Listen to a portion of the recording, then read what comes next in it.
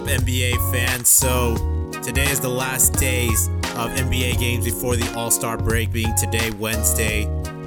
The trade deadline is behind us, and we're gearing up for the final stretch of the NBA regular season. But some drama is still going on with Anthony Davis outside over there in New Orleans with the Pelicans. We check in on the trade deadline acquisitions this week. We talk a little bit about the All-Star break. Is it a big deal, or is it forgetful, or is it just quite not what it used to be? And also, we'll be talking about the Lakers taking a couple of L's this week. And I'm not just referring to the losses against the Hawks and the loss against the 76ers. So I think this is a good place to start. And the trivia question this week for you, Sean, is as of today, Wednesday before the All-Star break, what are the current Laker odds to make the playoffs according to ESPN, being they have 25 games left to go here in the regular season? All right, Alan. It's a percentage. Yeah. That's what I figured. Well, I know they're at least a few games out of the 8th seed now, and that loss to the Hawks probably did not help their chances very much. That should have been a gimme for them, especially with LeBron playing those minutes that he did, but we can get into that later. I'm going to go with 12%. 12%. 12%. Yeah? It's not bad. I'll give you an opportunity to make another guess. So it's actually wow, under 12%. That is crazy. This team has LeBron. Wait, okay. 8%. 8%? Close. So according to ESPN, these projections, BPI playoff odds came out today. So the Los Angeles Lakers have a 7.7% chance of capturing the 8th seed. And if you think that's maybe an outlier in terms of like ESPN's way of coming up with these odds, Basketball Reference has the Lakers at 6% chance to make the playoffs. Now that just seems a little insane to me. Like, what? So maybe this is more realistic. So 538, the statistical site with Nate Silver and a bunch of those people, they have the Lakers at 28%. I thought it would be low because you asked it, but I would actually put it around there because the team has LeBron. And so your competition right now are the Clippers, who are supposedly much worse than they were before the trade deadline, and the Kings, who are better, but they're still the Kings, and they don't have the king. And I can't believe you'd give LeBron that low of odds just because they lost to the Hawks. You know, I mean, yeah, that's bad. But like 6-7%? That's insane. And these odds came out today, so that's, I'm not sure how much they weigh in the fact that, you know, the Clippers lost to Bias. Pelicans are pretty much out of this. I guess the only team really still in the running is the Kings and the Timberwolves that would threaten the Lakers. Yeah, I don't understand how it could be that low. Like, I feel like I would take those odds, you know? Yeah, if I was a betting man, like, I would totally bet on the Lakers making the playoffs if their odds are that low. Yeah, well, we'll see a little bit later. I'll do a full breakdown of what the Lakers are looking ahead of themselves with 25 games left in their regular season schedule. But first, we got to talk about Anthony Davis, because Anthony Davis is the perfect example, I guess, of what happens when a superstar's trade demands are just not met midway through the season. This is what we could have seen if Kyrie Irving had not been traded. So the Pelicans give us an interesting case study here in what happens when you don't meet this superstar demands and you end up keeping him on the team. And what you get is essentially 3 points on 1 for 9 shooting and a loss against the Orlando Magic. And a very interesting quote from Anthony Davis, basically saying we sucked and no one was interested in playing tonight. Funny that came from him. But what do you think about all this drama that occurred this week with this man? I don't think any of us expected this to be exactly a welcome back Anthony Davis type of party, you know? He's already turned his back on the franchise and the players, really. I mean, he can explain to them, like, look, like, this is my career, and, like, I don't want it to affect you guys, but, like, if you bought into me, I'm sorry. Like, that's not really going to cut it, you know? You can't take a team out to dinner and just expect everything to, like, be better all of a sudden. These are all competitive guys, and they all want to win just as badly as anybody else. So for you to turn your back on them, for a guy like Drew Holiday who has a few years left on his contract there in New Orleans, that's a guy that's not going to be able to compete for a championship in his prime if you leave. So it's brutal. Yeah, and a lot of these guys are still playing to create value for themselves. I mean, Davis, there's no denying he's a top 5 player and he could score 3 points the rest of the season, but he's still going to get paid. But a lot of these guys, they're trying to build value on themselves by playing quality basketball. So for the last 20 or so games that the Pelicans have, if this is what you're going to get, I mean, you're not just affecting yourself here, Anthony Davis. You're talking about Alvin Gentry, potentially his job. You're talking about some of these guys who are playing for contracts. Drew Holiday, one of his years in his prime, going to waste. And even Anthony Davis himself, it's kind of crazy because you would think that at the end of the day, at least a player would try to hang on to that to try to keep his career averages up and just go out there and play hard. But obviously, Anthony Davis doesn't seem to care that much. And I guess in the long run, these 20 or so games won't ultimately affect those numbers. But just at the end of the year, he's going to look back at this year and kind of it's going to stand out. And he'll get what he wants this summer, more likely than not. He's going to get traded, but it's just so hard to see a team that should be competitive in the playoff hunt, a team that, like we keep talking about, like looked really good at the beginning of the season, and then the injuries happen, now the drama happened, and now you're talking about how the team wants to tank and not even play Anthony Davis to preserve his health so that they can keep their assets safe, because they just view him as an asset now.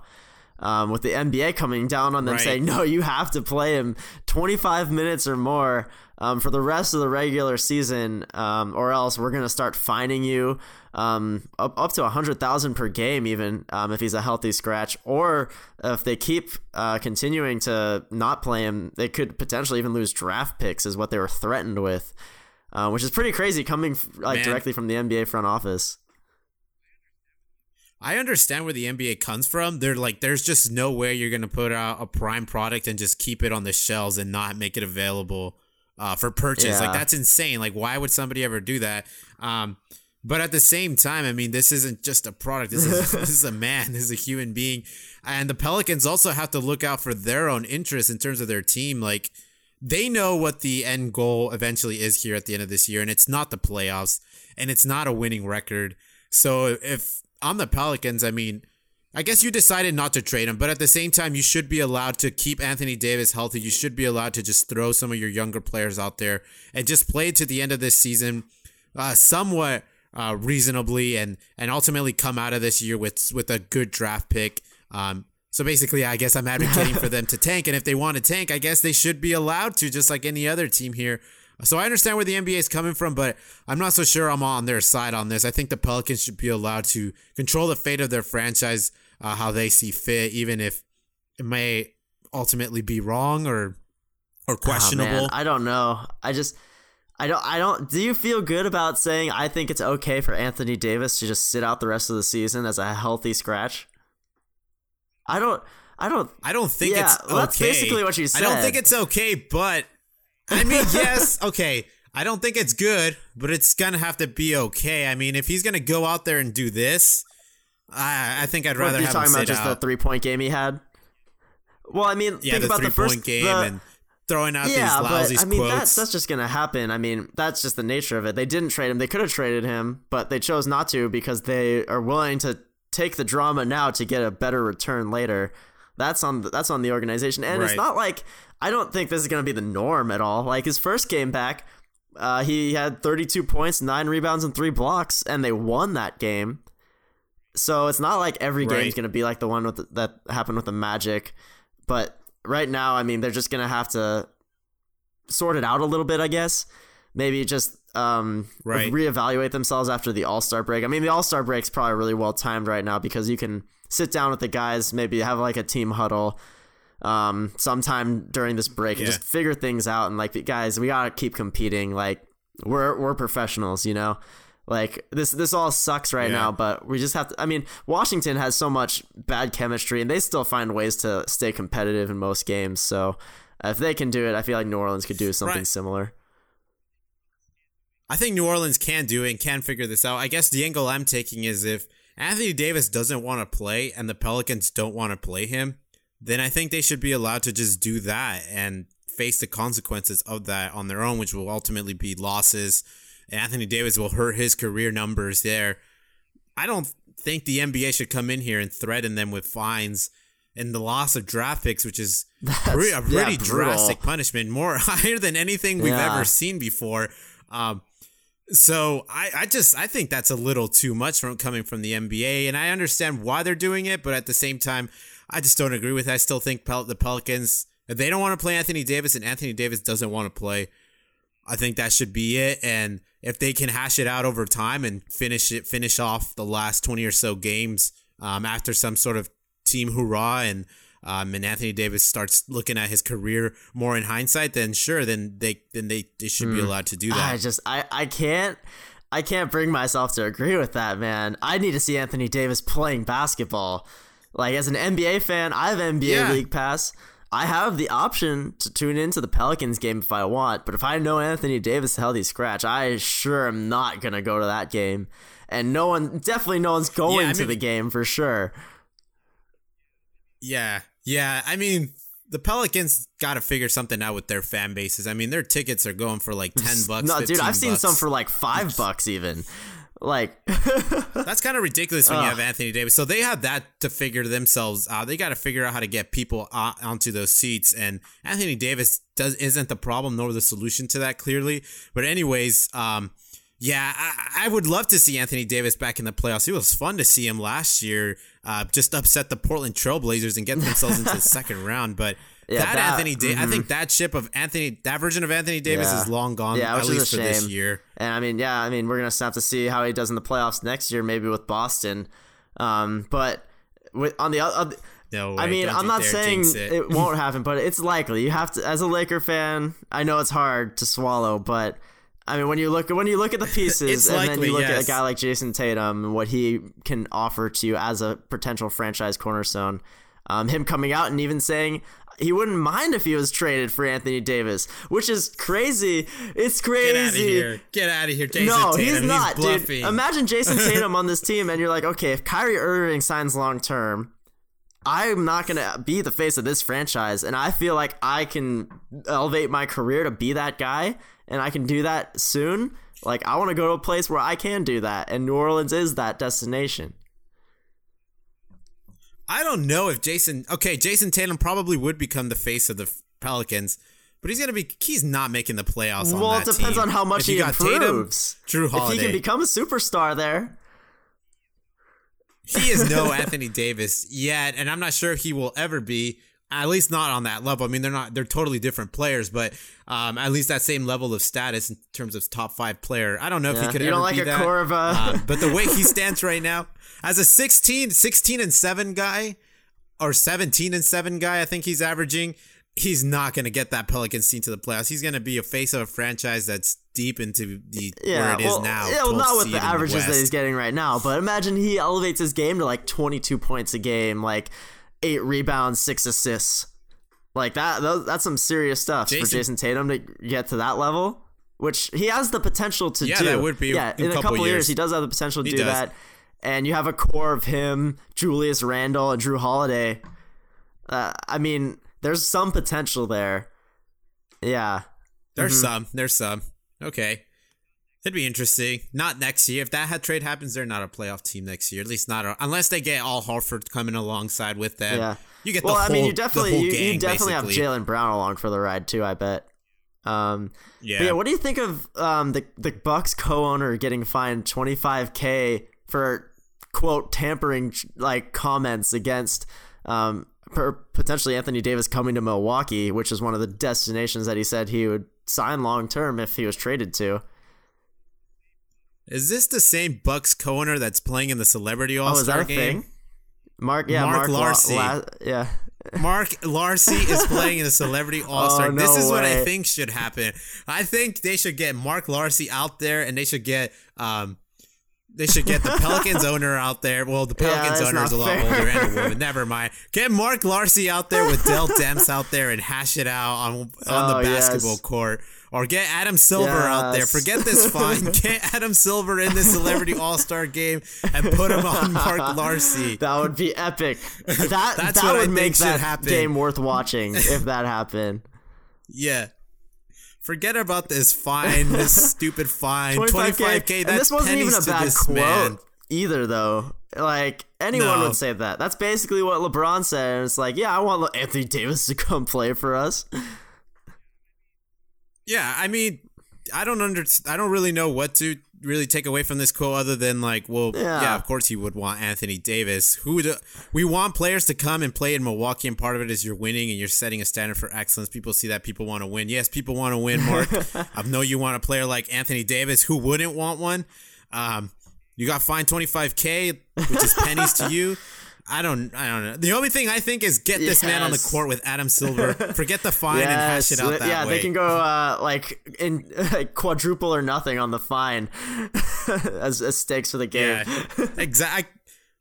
I guess in more seriousness, though, I mean the NBA is just going to do what it's doing, and this is a unique problem for the league right now, and it's slowly been building up over the years where players and agents are becoming more aggressive. And controlling their destinies, and the NBA is just doing what it can and threatening people with fines and draft picks now, and just laying the hammer down. It is what it is. Exactly. They're gonna try to stop it, but I think this is opening a new door, and this isn't gonna be I think Anthony Davis is just setting up a new pattern of things that we might ultimately see more of. Yeah, it's pretty painful, honestly. I'd rather report on like real basketball news, you know? Yeah. Same here. But let's do that then. On the trade deadline, let's check in on some of these teams. So I only listed some of the teams that kind of make trades that I thought were worthwhile. I'm not going to talk about Nick Stauskas and Mike Baldwin. But Nick Stauskas. We'll talk. Yeah. What impact they made on the 4 teams they were on. But let's start with the 76ers, who have a 3-1 record right now since making that trade for Tobias Harris.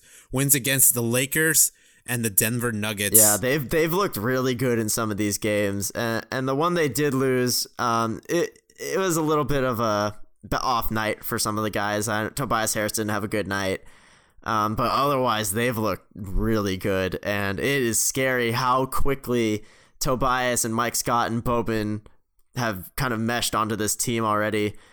Even James Ennis carving out a role for himself. They look like contenders, honestly. Yeah, they're going to provide some problems for people, and Tobias Harris I thought was going to lose a lot of value in terms of numbers. None. But they're not quite his biggest nights in Clipperland, but they're not far from what he was doing night in and night out. Yeah, like you're probably not going to see as many blow up games, but the averages are still very close to what he was doing, and yeah, it's amazing to me that they're able to incorporate him so seamlessly into an offense where you already had a lot of guys that needed some time on the ball. But I think what it has done is hurt Jimmy Butler's value a little bit. You're not seeing Jimmy Butler put up the same types of numbers that you would expect from him. And I don't know if he's upset with that or not, but if he's not, then I feel like that's a really good thing for this team. If he's willing to take that backseat a little bit as far as being a primary scorer, then like all bets are off. Like this team, sky's the limit. Yeah, and you said it. You said when the trade went down, you said that Tobias was going to be the third option, not the fourth option. And I disagreed with you, but so far, that's what Tobias it's looking like. Tobias has been playing too well to be the fourth option, honestly. That's all what it came down to. Like, he's just so efficient with his shots. Yeah, exactly. If he continues this, I mean, we've got a small sample size, of course, but he's still going to close with his 20 and 8 average for this year, which I thought that was going to go down under 20 for sure, but not by the looks of it so far. When you have a guy like Ben Simmons that's such a great facilitator in every sense of the word, it makes it so easy for a great three-point shooter like Tobias Harris to just spot up and take it. And when you pair him with JJ Redick on the floor, you have 2 sharpshooters out there with Butler and Embiid that can also shoot the three like pretty well. He's going to get plenty of looks. Right. So how about the Kings here with the acquisition of Harrison Barnes? I have 2-1, but they just lost to the Denver Nuggets, so that's actually it's 2-1 because I added that one in. Yeah. Oh, you updated. Oh, yeah, you got it. Thank you for the update. Anyways, they're 2-1, and they got off to a hot start against Denver, and Harrison Barnes was a big reason for that, knocking down threes, knocking down mid-ranges, and finding Buddy Hield, and being just a good scoring option for De'Aaron Fox as well. so far so good, and they captured that 8th seed. Now it's to be determined whether or not they can hold on to that, as the Lakers are going to try to hunt that down and take it from them. Clippers are or maybe still the there, Clippers bro. can still hang on. Yeah, don't you doubt them. Don't you doubt Zublaka. Zublaka. I don't doubt the Clippers. I said maybe they're not. I don't think they're going to be as bad as you think they're going to be. That Boston win was unbelievable. Like, I was almost rooting against them because I'm like, no, I thought we were supposed to tank. I was with the plan. I was with it, guys. And now what are you doing? And you know what? I'm going to end up rooting for this team because, you know, they have 3 very talented rookies there.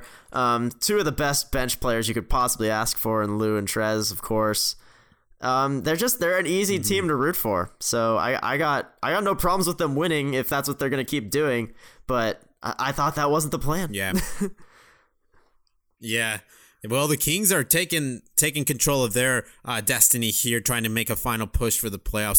So far, so good for this squad. So we'll see how they continue to progress. But how about the Toronto Raptors 3-0 with the big man, Marc Gasol, the big Spaniard? Granted, these 3 games were against so-so team, but still, what I thought Marc Gasol would bring to this team is just better offensive flow, better team play, and a defensive presence.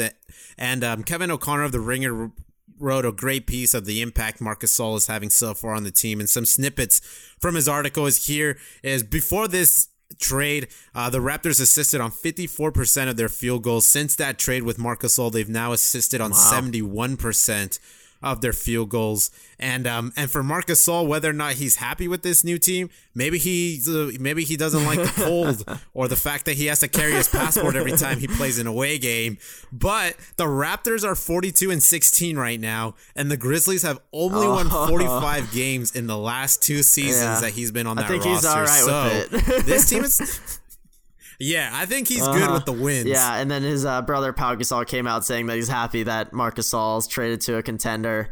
All signs look great, and I mean, he's not really getting the minutes that he was getting in Memphis, obviously, but he's doing a lot with it, and that's important for this team. For him to come off the bench is a big step for him too, because this is a guy that is starter worthy, but he's fit in really well with them so far, and I mean, I don't see the Raptors losing many more games this season.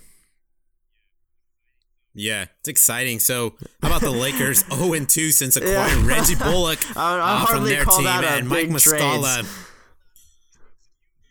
I mean, when you're like one of the worst 3-point shoot, I don't know what they are right now, but at some point they were the second worst 3-point shooting team in the league, and you can get 2 guys that can shoot at least 37% from 3. Yeah, well, I'm going to have to stop you there because I'm going to have to take a step back and ask you if you really believe Mike Muscala is worth anything. Because I watched this man play in that Atlanta Hawk game, and I was like, how is this guy still in the NBA? You know? The question is, how is he actually worth a trade? Where's Jeremy Lamb, Marcus Morris, and his Cantor were not worth a trade. They were all buyout. How is Mike Muscala not a buyout candidate? No, I'm not a Mike Muscala fan. I still stand by that was the worst trade that went down. But you got to move on, and you got to look at the positives. And Mike Muscala, at one point, not today, but at one point, was a really good point shooter. Yeah, it wasn't in that Atlanta Hawks game that he played. It was in the one against who was the team they lost to before that? Yeah, the 76ers. Yeah, it was against the 76ers. He was terrible. I think they sat him out the next game because of that.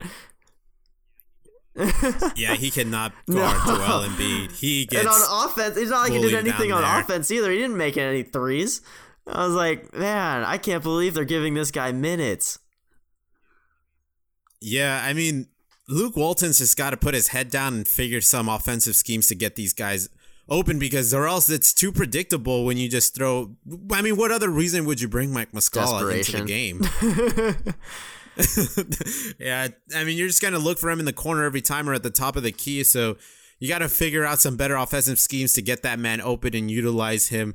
Ultimately, I think he's probably only going to be the type of guy that you bring in for a couple minutes just to get some offense going, and then you ultimately take him out once defense becomes too big of a liability here. But transitioning off that, the Lakers are 0-2, but they've taken more than just 2 losses this week. Kinds. They've had quite the week here. Yeah, they've taken L's across the board. Starting here, let's just start from the very first day after the trade deadline, and Anthony Davis wasn't happening, so Magic Johnson joins this team on the East Coast trip, and he gives an interview, really weird quote here, but he basically says, quit making this thinking that these guys are babies, because that's what you're treating them like.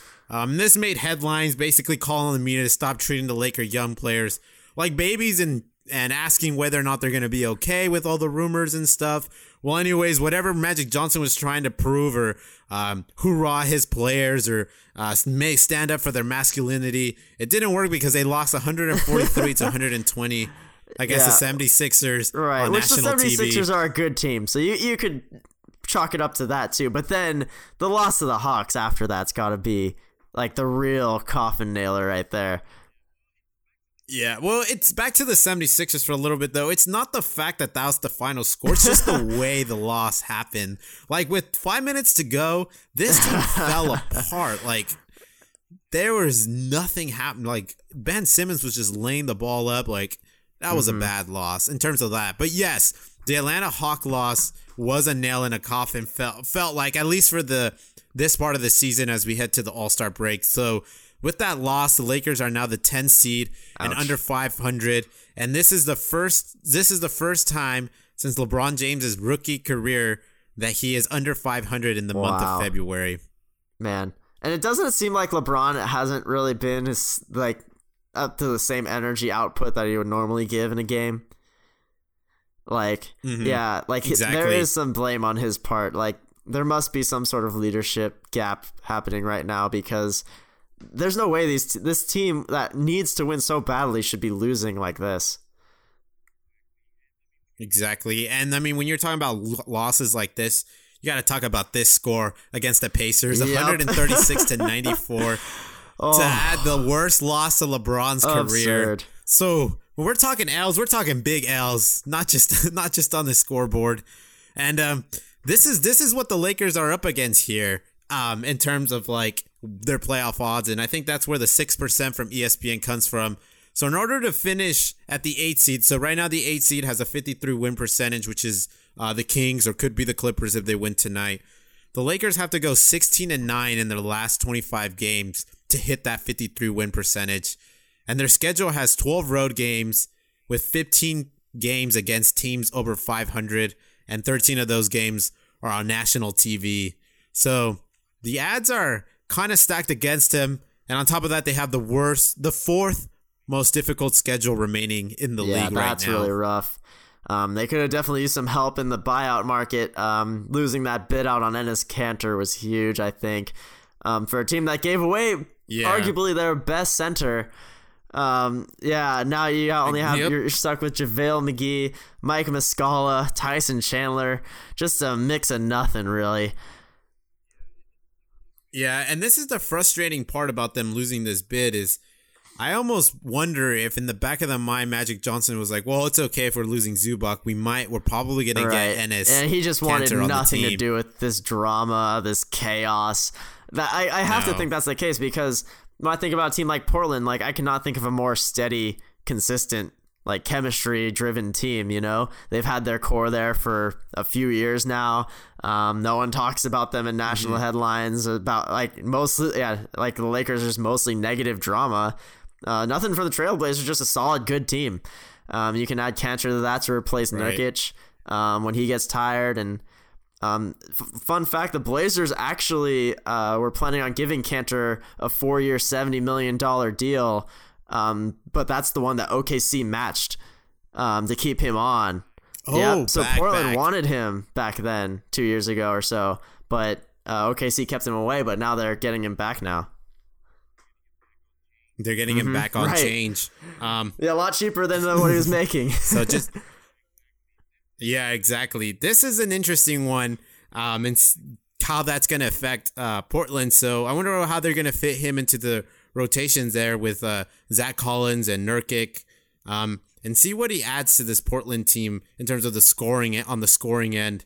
I'm curious to see how this is going to work out. It'll definitely help my fantasy team.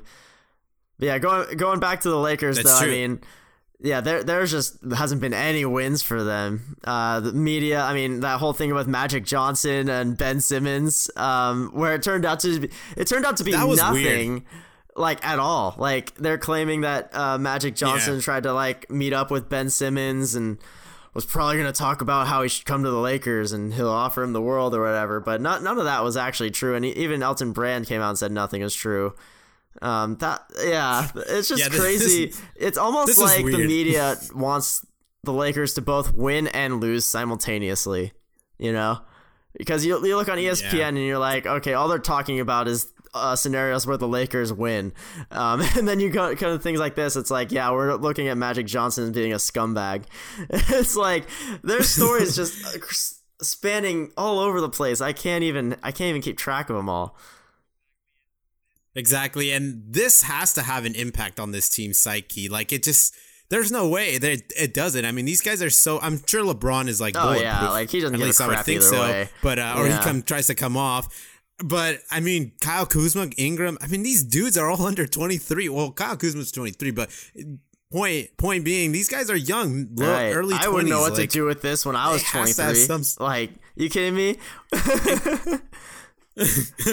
Exactly. And then on top of that, you got strong reactions and rumors spreading that Luke Walton's job is on the line, so much so that an anonymous source basically gave quotes to the LA Times speaking about how nothing is going to happen with Luke, and there hasn't been any talk about it, and there won't be any talks about it. And I mean, Jeannie Buss has defended Luke just maybe like 2 weeks ago on the Zach Lowe Post podcast, basically advocating that Luke Walton is going to finish the season. But I mean, you got this stuff coming out, and you got Magic Johnson in this episode with Ben Simmons. I mean, I cannot see Luke Walton leaving at this point. Can you imagine the drama that would ensue after firing the it's already so bad. Like, you do not need to add to the fire at this point. It is burning hot. And, firing Luke Walton would just... there'd be no chance of them making the playoffs after that. Yeah. I mean, not only just basketball-wise, but symbolic. It's like, you're symbolically just throwing the towel in. With 25 games to go, you're going to hire a new coach? Luck. No way, not going to happen. Oh, man. Yeah. Though, I will say, I do think part of it is true, because at the end of the day, Luke Walton was Jeannie Buss's hire, not Magic Johnson's hire. So, and Magic Johnson traded away D'Angelo Russell, who wasn't his draft pick, and now this dude's an all-star. So, there was a Bleacher Report article about D'Angelo Russell that posted earlier today. That was a good one, and it just goes to show, like, he's like, man, I'm glad I left the Lakers. Like, if they weren't going to trade me then, they're definitely going to trade me now for Anthony Davis. And he's just so stoked to not have to be a part of this cluster that they are dealing with right now. And he's been able to focus on basketball and making a name for himself, which is something that these other Laker young guys can't do. Yeah, and this is the tough part, and I really hope that this isn't a sign that the Lakers are spiraling out of control and becoming the next New York Knicks, basically just a franchise or a team that just becomes the butt of the jokes year in and year out. But the Knicks are going to hit KD next season. We'll see about Dude, that. Did That's you see? laughable. All right, I'm going to add this to the for the Big Deal Forgetful page that we're going through right now. The Knicks on their season ticket renewals had a picture of KD on like the graphic for the advertisement. Is that a big deal? You know what? That's completely forgetful. But what is actually going to make this a big deal, which it is now, is that the freaking New York Knicks actually released a press statement to dismiss the notions and the rumors that they purposely or consciously added Kevin Durant to this market. Like, why did they do that? Why? Like, it was just a joke, or it was funny. Yeah, I don't understand. So that kind of made it a big deal, because then they made it official and they acknowledged that they recognize that Kevin Durant. And now we're left to say, okay, well, are they lying with this press statement or not? When this story probably would have just been forgotten about. That's so fun. It has to be too much of a coincidence to not be something, you know? I mean, now I'm thinking about it more because they actually came out with this press statement because maybe they're panicking like, oh shit, they figured this out. Weren't exactly being sneaky with it, but yeah. I think it's just a weird story, but I'm going to say it's a big deal. First, I was laughing it off, forgetful, but that press statement made me laugh a little bit. This could be a big deal, man. I love it. I think that's hilarious. So much tampering this season. Tampering. That is like the theme of 2018-2019. Yeah, so this is before just going back to Magic Johnson, 4 players Magic Johnson has now been found for tampering with in his short NBA president career. Giannis, Paul George, Ben Simmons, and Anthony Davis. Yeah. I don't know. Rookie mistake, I guess. Or he knows exactly what he's doing. Yeah, he's not very good at hiding it. So let's go. Big deal, forgetful. Pau Gasol requested a trade prior to the trade deadline here. I think this is forgetful. The man's making $16 million a year, which, I mean, we talked about this in the offseason show last year, how this was probably the worst contract that came out. I mean, even amongst ones like Tim Hardaway Jr. and stuff like that. Like, this Pau Gasol contract has to be the most absurd thing. The man's so old. He's like, 38 years old now, still making $16 million. Yes. And yeah, who's going to trade for him? You know, like who could possibly have that sort of cap space to give you $16 million worth of value in return for Pau Gasol, who is not going to add much value to your team at this point in his career? Yeah, I have no idea how this contract got signed. I want Pau Gasol's agent, man. Exactly. Like, the signs were there that this guy's career was really on the trending down. I mean, hell, you could just blindfold somebody and he doesn't even have to look at Pau Gasol. Just tell him his age. That's all you need to know. I mean, he's no Kobe Bryant. Kobe Bryant, he definitely doesn't deserve his like $25 million a year he was getting at the end of his contract, but he's Kobe Bryant, and you know he adds value to your franchise. Puts butts in the seats. You could even you could give the value to the franchise argument, but Pau Gasol does not offer any value to this franchise anymore. Yeah, I have no idea how that how that contract got signed, but it did, and I mean, I think you could have taken 10 people and 9 out of the 10 would have told you this is probably the likely outcome of where we are now, where the Spurs aren't really playing this man. He's unhappy, but they have to pay him, and it's impossible to move this guy. Dude's making $16 million. I'm not feel bad. That's true. He probably, it's probably not too bad. How about this? Isaiah Thomas made his debut tonight against the Sacramento Kings, playing for 13 minutes. 8 points, 2 assists, and 3 for 6 shooting. Yeah. What do you think? Is that a big deal for you? I thought it was going to be a bigger deal. I was hoping he would come out DeMarcus Cousins style and just throw up like 15 or 17 points out there on like 50% shooting, but it ended up being the more likely outcome. Predicted. That's exactly what I was leading into, because in my opinion, I think this is a big deal because unbeknownst to our listeners, we made a bet before the game of what kind of production Isaiah Thomas would come out with, and I almost nailed it right on the dot. I said 12 minutes, 5 points on 2 of 4 shooting. I missed it by 1 minute and 1 shot, basically. So, I mean, I don't want to pat myself on the back, but you do owe me a beer now.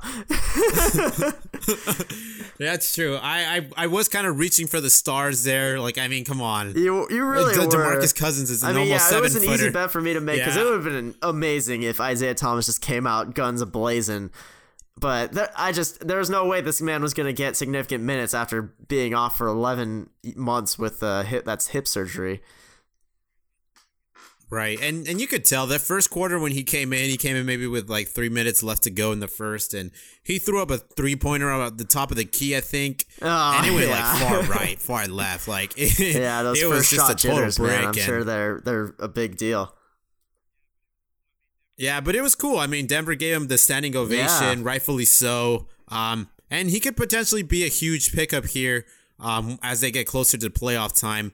But it does look like it's going to take him some time. He put some good shots up there. They were wide open, though, but the Isaiah Thomas that was breaking the defense down and kicking it back out and throwing floaters and mid-range, like that wasn't there tonight. But not to say that it won't be there maybe in a month or so. I'm stoked to see him back on the floor. I mean, we didn't know exactly what the timetable was for him before just a few days ago. And then when we heard that he might play on Wednesday, like that's awesome. So yeah, hopefully he can carve out some minutes. You know what's funny though? That Woj tweet said exactly today what it was going to play, and then Mike Malone came out he's and like, contradicted it. How do you know? Yeah. Exactly. So that was kind of, that's a little funny, and I hope somebody brought it up in that post-game conference of this game. I doubt it, but I mean, just goes to show you, Woj got hit the nail on the head with this one. Woj is the most reputable source of our era. He's great. He's a national treasure. Right. So how about the buyout market? So some guys are already off the buyout market here. Well, actually, the most quality guys are. Enes Kanter joins Portland. We've talked about him a little bit. Wes Matthews joins the Indiana Pacers. Wayne Ellington signs with the Pistons. Jeremy Lin is getting his buyout, and all signs point that he'll sign with Toronto. And Nick Stauskas is going to the Cleveland Cavaliers. By the Cleveland Cavaliers at the trade deadline. He's back. He's back. So who here do you think is actually a big deal? And I guess by default, then everybody else. All right. How about I order them 1 through 5 for you? All right. I'm gonna go number 1. Actually, Jeremy Lin. And we'll get. I mean, touching on the injury report a little bit. Fred VanVleet's out for a while now. So they need a backup point guard, and you bring in Jeremy Lin right on time, pretty much. Yeah. Okay, I was not aware of that. That's huge for them to have a backup to Kyle Lowry now. And Jeremy Lin's playing quality basketball this year. Quality backup minutes behind Trae Young in Atlanta. And he'll do the same for Lowry in Toronto. Yeah, Jeremy Lin's not a bad player. He's decent. He's had a couple of years. Perennially underrated. Yeah, I think I'll agree with you. And then number 2, I'm actually going Wes Matthews with the Pacers. They needed someone to start besides Edmund Sumner. In the absence of Oladipo. And you know what? Wes Matthews is a quality basketball player in this league. I mean, he had a brief stint in New York, which, I mean, I don't think he even played a game for them. I think he was bought out immediately. But, I mean, with Dallas, he was a starter for them. And so just to add him onto this Pacers squad, that's just still one of the deepest teams in the league as far as their rotation goes. That's a quality piece for them to stay competitive amongst the top 4 teams in the East as far as talent. They're still the 3rd seed. So they're still winning games, and Wes Matthews being inserted to the starting lineup is a big deal. Yeah. Okay. I think I'd swap Enes Kanter there. Well, the reason I have Kanter at 3 I'm interested. Behind Wes Matthews is because he's going to be a bench player for Portland. Which kind of contradicts my logic of Jeremy Lin being number 1. But it's based off of need. And they needed a backup point guard pretty badly because Fred VanVleet just got hurt. But Portland could have ran with Zach Collins at center behind Nurkic if they wanted to. But Kanter is a better option, I think, for them. So there's an argument that could be made that he's more important than Wes Matthews, though. I can see your point. Yeah, I'm just a little curious of what this is going to do. I mean, I think Enes Kanter's still a quality player. I can't believe... You know, like I said earlier, Mike Muscala was traded, but Enes Kanter was bought out. It also helps that Mike Muscala is definitely not making as much money as Kanter was. True. And then 4 is Wayne Ellington, and 5 is Nick Stauskas. Both of little consequence, both forgetful. Right. I guess Wayne Ellington kind of made himself forgetful because I think he could have probably been a big deal acquisition for some other team like the Lakers or I don't know, Utah could use some shooting. I mean, the Pistons, they just got Svi Mikhailuk, who is a shooter, and they have Luke Kennard, who's a shooter. So they didn't really need Wayne Ellington per se. And I agree, he definitely would have fit better with another team potentially. But I think any situation for him is better than what he had in Miami, which was getting DNP coaches' decisions. Yeah, and he should be getting some minutes somewhere. And then Nick Stauskas, I'm just glad he's part of a team, man. Someone needs to sign Wade Baldwin now, because I feel bad for that guy too. This man is a clear sign of why you shouldn't use the first game of the year. Yes, remember that. Remember that? Yeah, he went off against the Lakers. And you're like, is Nistauskas going to be that guy that is like steps up for this Portland team and puts them over the top? And I think we ultimately decided no way, which is good. Yeah. Because, this happened. Exactly. Then again, there always seems to be one guard that just goes off against the Lakers. It doesn't take much to go off against the Lakers.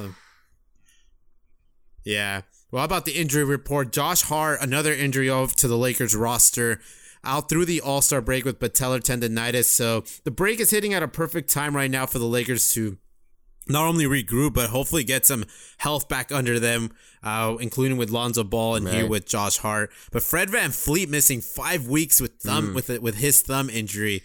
Yeah, that's going to hurt, but I mean, he'll be back for playoffs, which is important. He might be a little rusty after 5 weeks off, but hopefully he'll be the same player he was before because he was playing really well for this team prior to this injury. Mm-hmm. Yeah.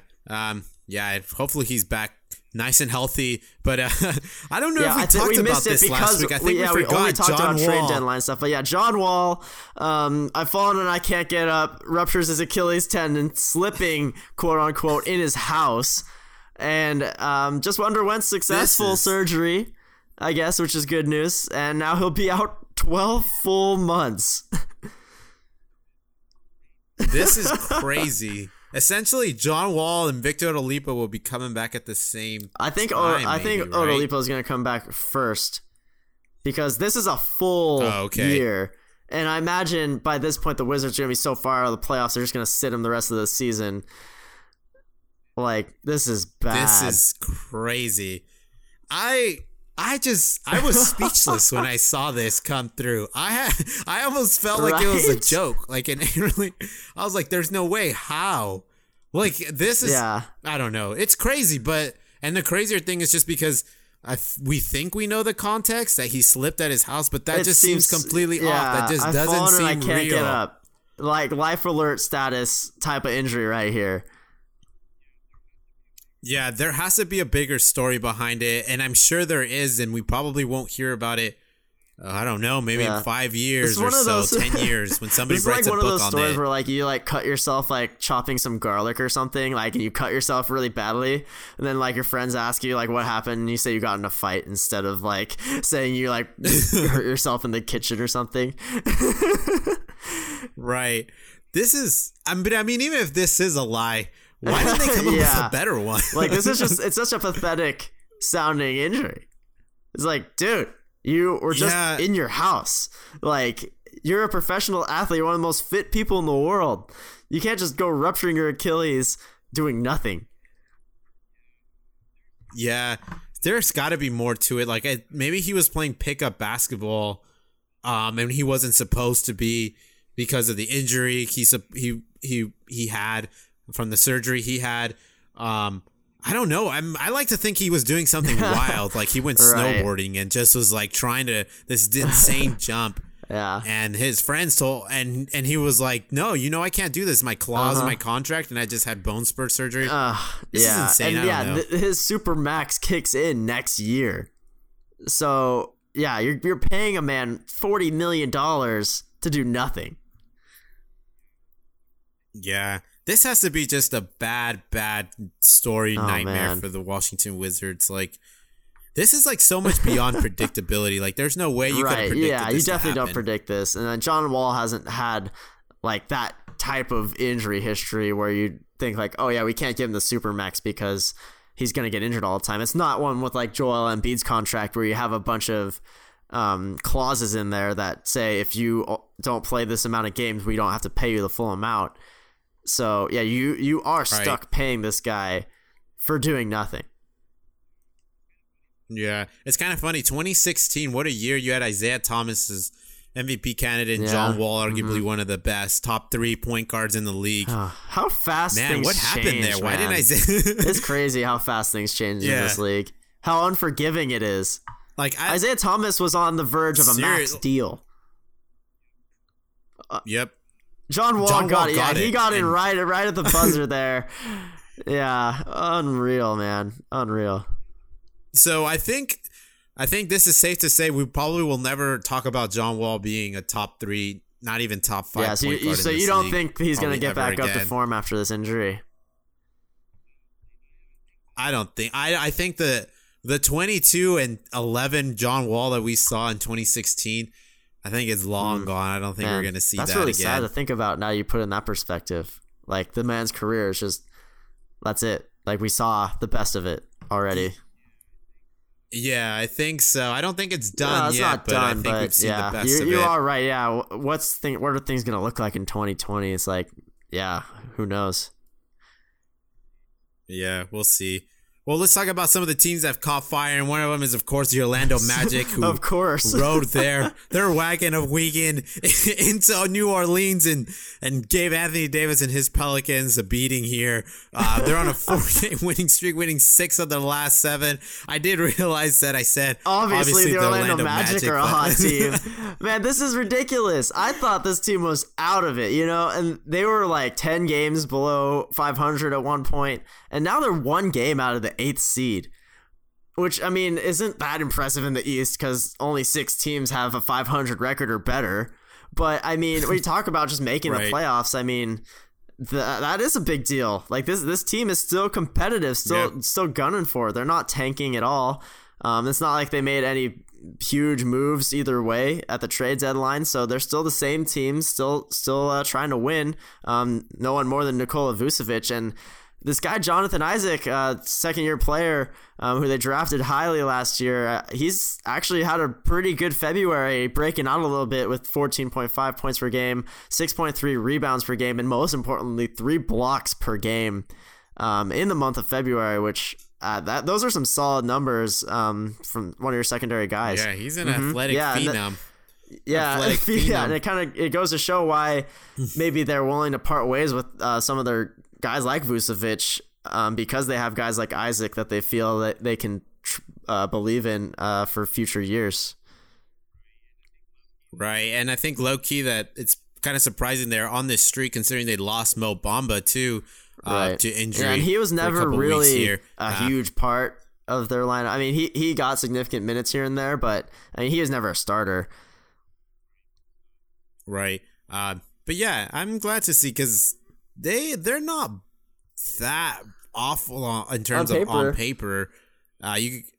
But somehow they just haven't really been able to piece it together. But hey, they're on a good run, and Jonathan Isaac, I think, is looking like he's going to be a good player. I mean, he's been up and down really bad this year, but looks like he's put together a good February. He kind of reminds me a little bit of Marvin Bagley too. Marvin Bagley has been on and off at this season, but he's put together a good string of games the last couple of weeks, and I think it just goes to some of these young guys just needs a little bit of patience. They're not going to be consistent. I mean, you see all the same thing with D'Angelo Russell, right? Like, he had flashes of greatness and terrible games for his first 3 years in LA, and now you look at him on the Nets and he's an all-star. It just took him 4 years. Yeah. How about yeah, it takes time, man. OKC, 4-game winning streak, winning 11 of the last 12 here, Oklahoma City, and Russell Westbrook is on his verge of potentially averaging a triple-double again for 3 years consecutively. And somehow it's less news than it was the first 2 years. The first year, huge deal. Yeah, just progressively. Second year, oh, that's cool. Third year, oh, wait, he is? Oh, okay. It's crazy to me how how belittled he has made this stat seem, because it's just second nature for him to get triple doubles every night. Right. And if you want to look at, maybe you can make the argument, oh, well, it's a lot easier to do that this year.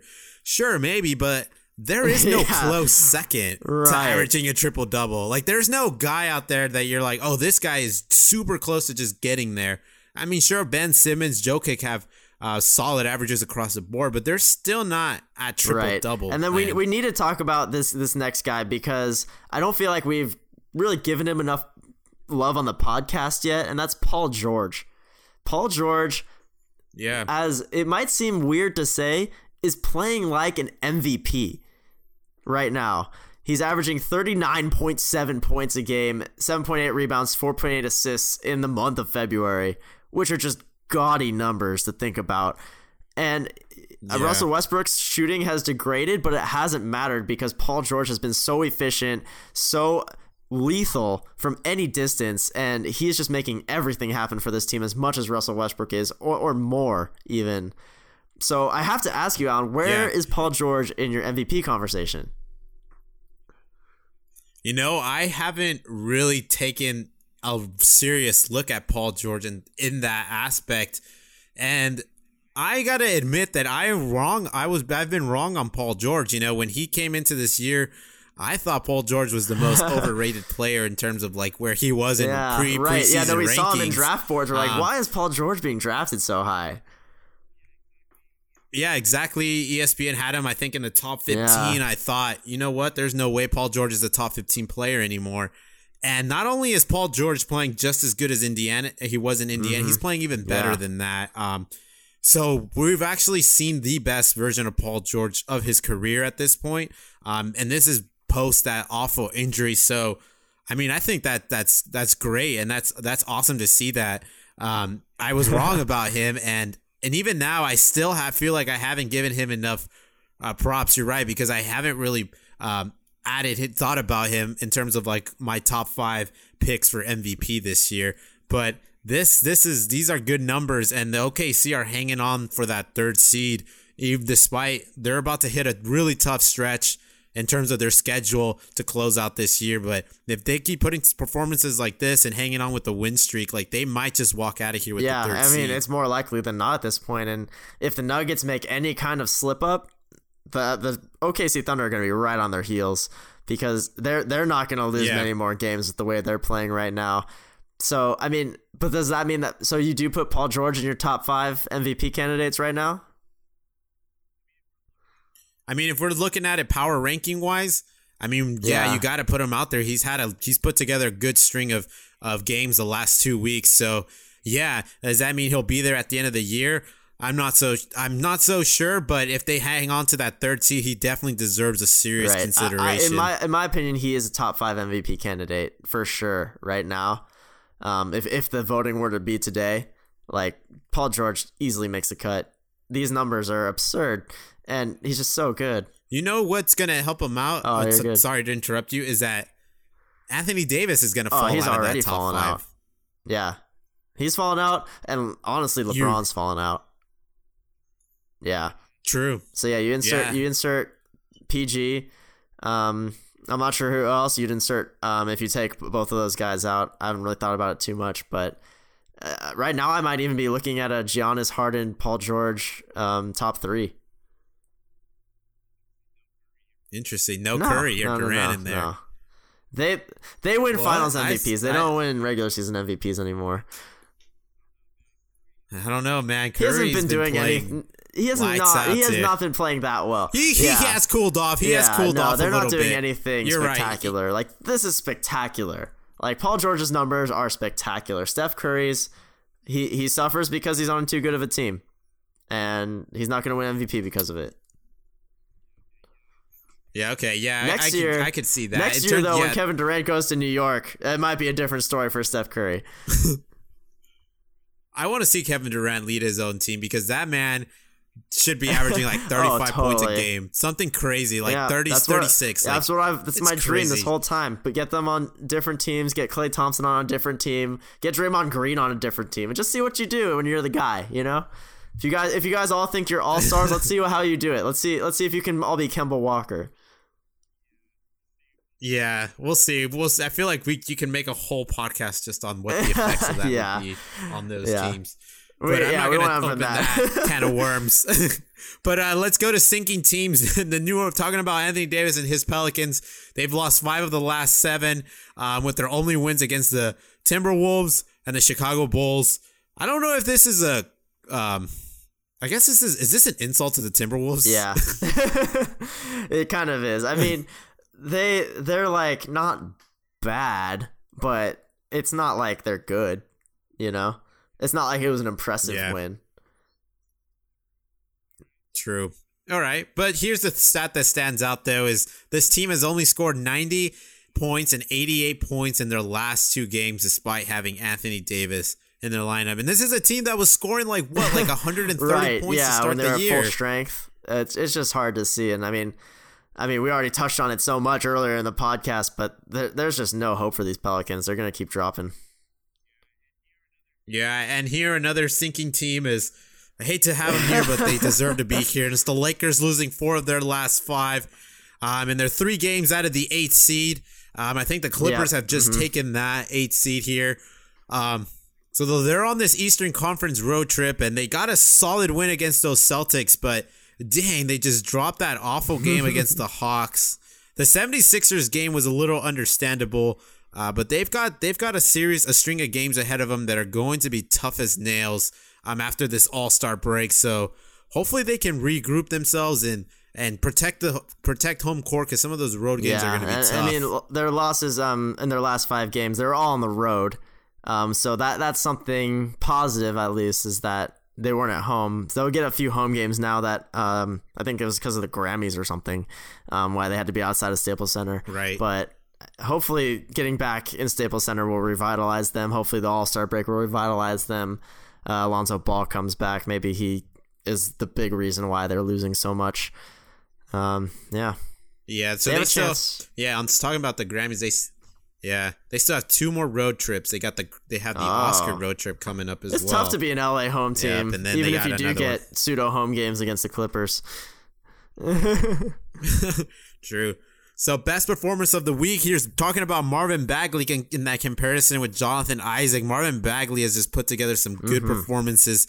10 for 15, going career high, 32 points and 7 rebounds off the bench against the Phoenix Suns. Marvin Bagley getting the better of that matchup against DeAndre Ayton here in the big boys of Phoenix. Yeah, that's kind of a statement right there. Number 1 versus number 2 pick, and the number 2 pick coming off the bench outperforms the number 1 pick. That's pretty awesome right there. Yeah. I like that underlying story behind that.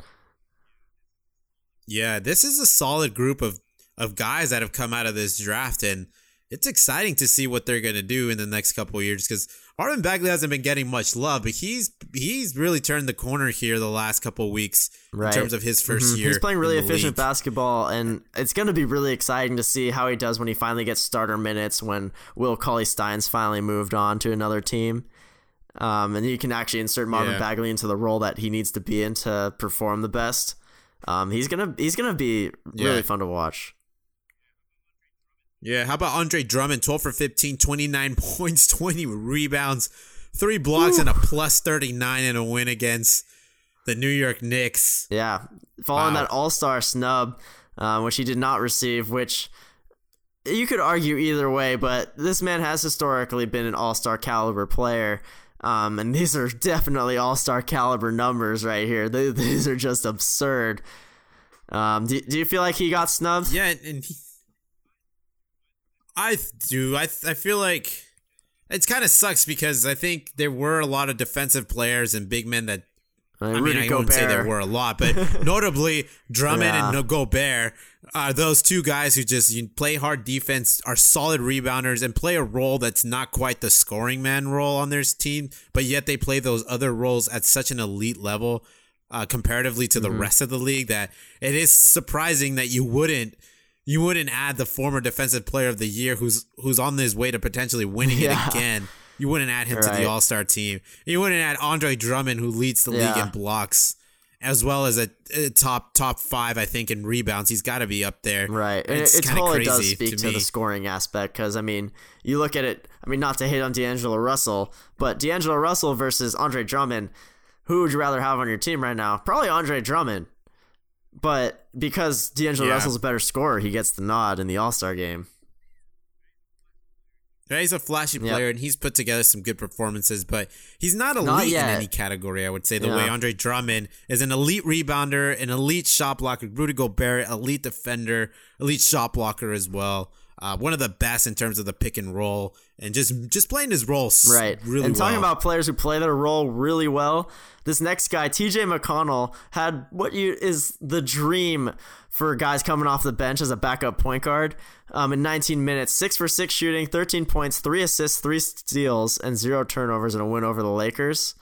Not exactly the most high impact numbers, but I wanted to point it out because this is exactly what you want from TJ McConnell. Like, this is the dream scenario. If you're Brett Brown, you're like, okay, TJ, get in there. He gives you everything. Yeah, he moves the ball, and when he's got a good shot, he shoots it, and he puts it in. And TJ McConnell has put together performances like this pretty similarly throughout the year and throughout last year, and that's why he's got a solid rotation on that team. He's a consistent, hardworking player, and he deserves that recognition. Yeah. Pascal Siakam, 15 for 25, career high 44 points and 10 rebounds. Despite having Marc Gasol there by his side, Pascal Siakam doing what he needs to do. And, man, this guy just keeps getting better and better for this team. Where is this guy going to be in a few years? Like, is this a guy that we're going to talk about being one of, like, the stars in the NBA? Because it seems to me like this guy has a really odd ceiling. It's just hard to evaluate how good he can be because I don't really understand his, like, what his niche is, you know? Like, he's just good at everything. Yeah, that's what we were just talking about Andre Drummond. He's not an Andre Drummond guy. He's not a Giannis guy. He kind of just has his own super athletic, he's a guy that can guard four different positions and apparently can score 44 points in a game. Like, that is not a number that a lot of NBA players can get to in their career. Right. He's 24, so historically he still hasn't really hit his prime yet. When you look at when you would call a player in his prime, usually between 25 to 28, so he's getting closer to it. So let's see where this guy goes. And here's an interesting thing: if he keeps getting better, perhaps his biggest victory is convincing Kawhi Leonard to stay in Toronto alongside him. And no, for real, that's a huge sell. It's like, dude, you could have a super team right here in Toronto. You don't need to go to LA to form that. Right. But talking about Giannis, here he comes out with his crazy performance. 33 points, 19 rebounds, and 11 assists, a triple-double. 2 steals and a block as well to add to that in a win against the Pacers. Giannis is just going to Giannis, man. That is a ridiculous triple-double. Like, oh, man. That's why he's the leading MVP candidate. Sure, Russell Westbrook puts up triple-doubles, but not this kind of triple-double very often. Definitely not this season. And Giannis just makes it look so easy, man. Exactly. That's why this man is also a team captain. So we'll see what he does on the All-Star break. But before we talk about that, let's go quickly over some of the worst performances of the week. Shabazz Napier, 12 minutes, 0 for 5 for 0 points, 1 assist, 1 rebound, and 2 turnovers in the loss against the Chicago Bulls.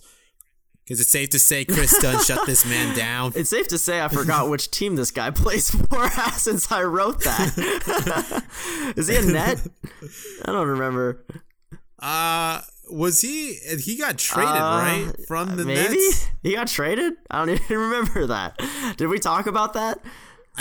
But he was on the Portland Trailblazers. Anyways. Well, yeah, that is a bad performance for whatever team he plays for now. Yeah. So he plays for the Nets. He's back on the Nets. Right. So he's on the Nets now. That's not good. Get Caris LeVert back in there. Get this man out. Yeah. And you have to put this guy in here, unfortunately. Anthony, we've talked a lot about Anthony Davis this podcast. He deserves this worst performance of the week right here. 24 minutes, 1 for 9, 3 points and 6 rebounds in a blowout loss against the Magic. It's not okay for Anthony Davis to put numbers like this up, and ever. He can never do this. This is not okay. So I'm not sure if I mentioned this already. Maybe I did, but this is his lowest scoring output of his entire career when he's logged more than 20 minutes. I'm not surprised. It's 3 points. At least he's never scored 0, I guess. But, man, awful. True. Is it crazy to think Isaiah Thomas scored more tonight after not playing professional basketball for over a year? Yeah, that's awesome. Yeah, that's a great stat. Yeah. How about the Boston Celtics? You want to talk about beat LA? How about you lose to one LA team and then you come back and lose to the next one? In both games, having a 25-plus point lead at some point in the game and they choke it away both times. That has got to be the most demoralizing string of games you could possibly have as a team. Like, I don't know what's wrong with Boston right now. I will say the game against the Lakers, whoa, they got lucky. Like, that ball fell perfectly into the hands of Rondo. Luck or not, dude, what happened. The Lakers won that game, and mind you, that was an epic play. I was screaming when that happened. That was so insane. Like, that was pretty lucky, and I mean, the Lakers just put together some good shots. LeBron from the corner, Kyle Kuzma from the right wing with that 3-pointer from there. Big shot after big shot, man. And then, yeah, I mean, I guess Brandon Ingram did get fouled there with Al Horford going for the block. Ball but don't lie. The fact that the ball just went perfectly. True. Yeah, they need to figure out what they did in the Celtics game and channel some of that energy. Yeah, exactly. So Boston, and then against the tanking, quote unquote, tanking Clippers team, when they were up by 28 points, and somehow they let Landry Shamet get the better of them. Man, Landry Shamet was just making 3 after 3 in the fourth quarter. They could not stop him, or they couldn't stop Lou Williams, or any of the Clippers, really. It beats Zubac. Man. Yeah. Or the other former Celtic, Avery Bradley. Avery Bradley was gone. Yeah, he's on the Grizzlies now. Mind. Yep. Yeah. Garrett Temple. JaMychal Green. Yeah. Garrett Temple. How do you lose after that? I don't care if Kyrie Irving got hurt. You were up by 28 points. Yeah. Anyways, to close the podcast off, this weekend is the 68th All-Star Weekend, and honestly, I'm not that excited about it. Is it a big deal or is it forgetful? I kind of want to lean against that it's forgetful. And I hate to be the guy that says this because it annoys me when people say this, when that something just isn't the way it used to be. And because sometimes it doesn't make sense to me because sometimes things do stay the same. It's just you're getting older and you're just getting grumpier and bitter. And I hate to think of myself that way. But I kind of want to say that it's just, for me, All-Star Weekend isn't quite what it used to be. So I will probably pass on the All-Star Weekend unless Bucks co-owner Mark Larcy is going to get on the court and against Adam Silver, and they're going to forget about this fine and just play it on the court. Yeah. Outside of that, I think I'm going to pass. How about you, Sean? Are you agreeing with me? The reason I'm not going to watch any of it is because I'm going to a wedding this weekend. That's like the main reason. But I mean, like you said, though, I am not as interested as I normally would be. There needs to be some sort of switch up with the format. They just need to do something more interesting than like standard celebrity game dunk contest, which has lost its luster, definitely. The creativity is just not there anymore. 3-point contest, I don't care. They don't have Davis Bertans in there, so it's a joke. And then, like, I don't know, the All-Star game, they don't try. They don't want to get hurt. I understand that. So there needs to be some sort of format switch where they just do some silly stuff. Like, if you see NBA players doing silly things, like, I don't know, playing against each other on, like, no, that's not worth the TV. I don't know. Like, dodgeball. Like, the Pro Bowl, the NFL Pro Bowl, I think, was doing the best when they had the skills challenge where they have, like, the wide receivers catching the balls at different angles and the quarterbacks throwing it through crazy obstacles. And then they have this dodgeball game of, like, AFC versus NFC. And those are the most interesting parts of the Pro Bowl for me. So if the NBA can incorporate something like that into their All-Star game stuff, then I might be more interested. That would be insane. Could you imagine how the leap some of these guys would make to touch the dodgeball? Like, you could, like, you're talking like, wow, that'd be insane. Like 36 inches just to dodge a dodgeball. But that's an interesting idea. But yeah, I mean, for most, the marquee event of Saturday, of course, will be the dunk contest. But when you look at the dunk contest, you got Dennis Smith Jr., you got Miles Bridges. Miles Bridges is okay. I don't know who this guy is. Can you help me pronounce this man's name here, Sean? Hamidou Diallo. Hamidou Diallo of Oklahoma City and John Collins. So to me, the the two big names is John Collins and Dennis Smith Jr., but Dennis Smith Jr. just got traded. That doesn't affect his dunking ability. But I mean, he loses his fans, those hometown fans of Dallas. Yeah, that's true. So now the Knicks have an all-star, which they definitely didn't have before. Right, but the problem here with the dunk contest is the same as it's always been for me. It's that I know John Collins and I know Dennis Smith Jr., Miles Bridges, but I bet like 90, maybe not 90, maybe 75% of NBA fans don't know who these guys are. I would venture to say 90-something%. Like that's totally true. And I mean, we've talked about this before. It's like we need Russell Westbrook, we need Giannis, we need freaking, I don't care, put Boban in there. Like, put someone more interesting in there than just like a bunch of 1- and 2-year-old players. Yeah, the dunk contest is starting to feel like the Frosh-Soft game. Yeah, like they took away the Frosh-Soft game, sort of, and turned it like USA versus the world of just young players. But it's like, this is now just fresh stuff added on, you know? Yeah, exactly. You got the freshmen versus the sophomores, and which is fun. It's cool, but yeah, it's not. I mean, we want to see the best players out there. Good at dunking. Yeah, exactly. So at the end of it, my point being is I'm going to be sitting out this All-Star weekend. Won't be tuning in. Might tune in for the All-Star game. And it sounds like Sean, you'll be doing the same.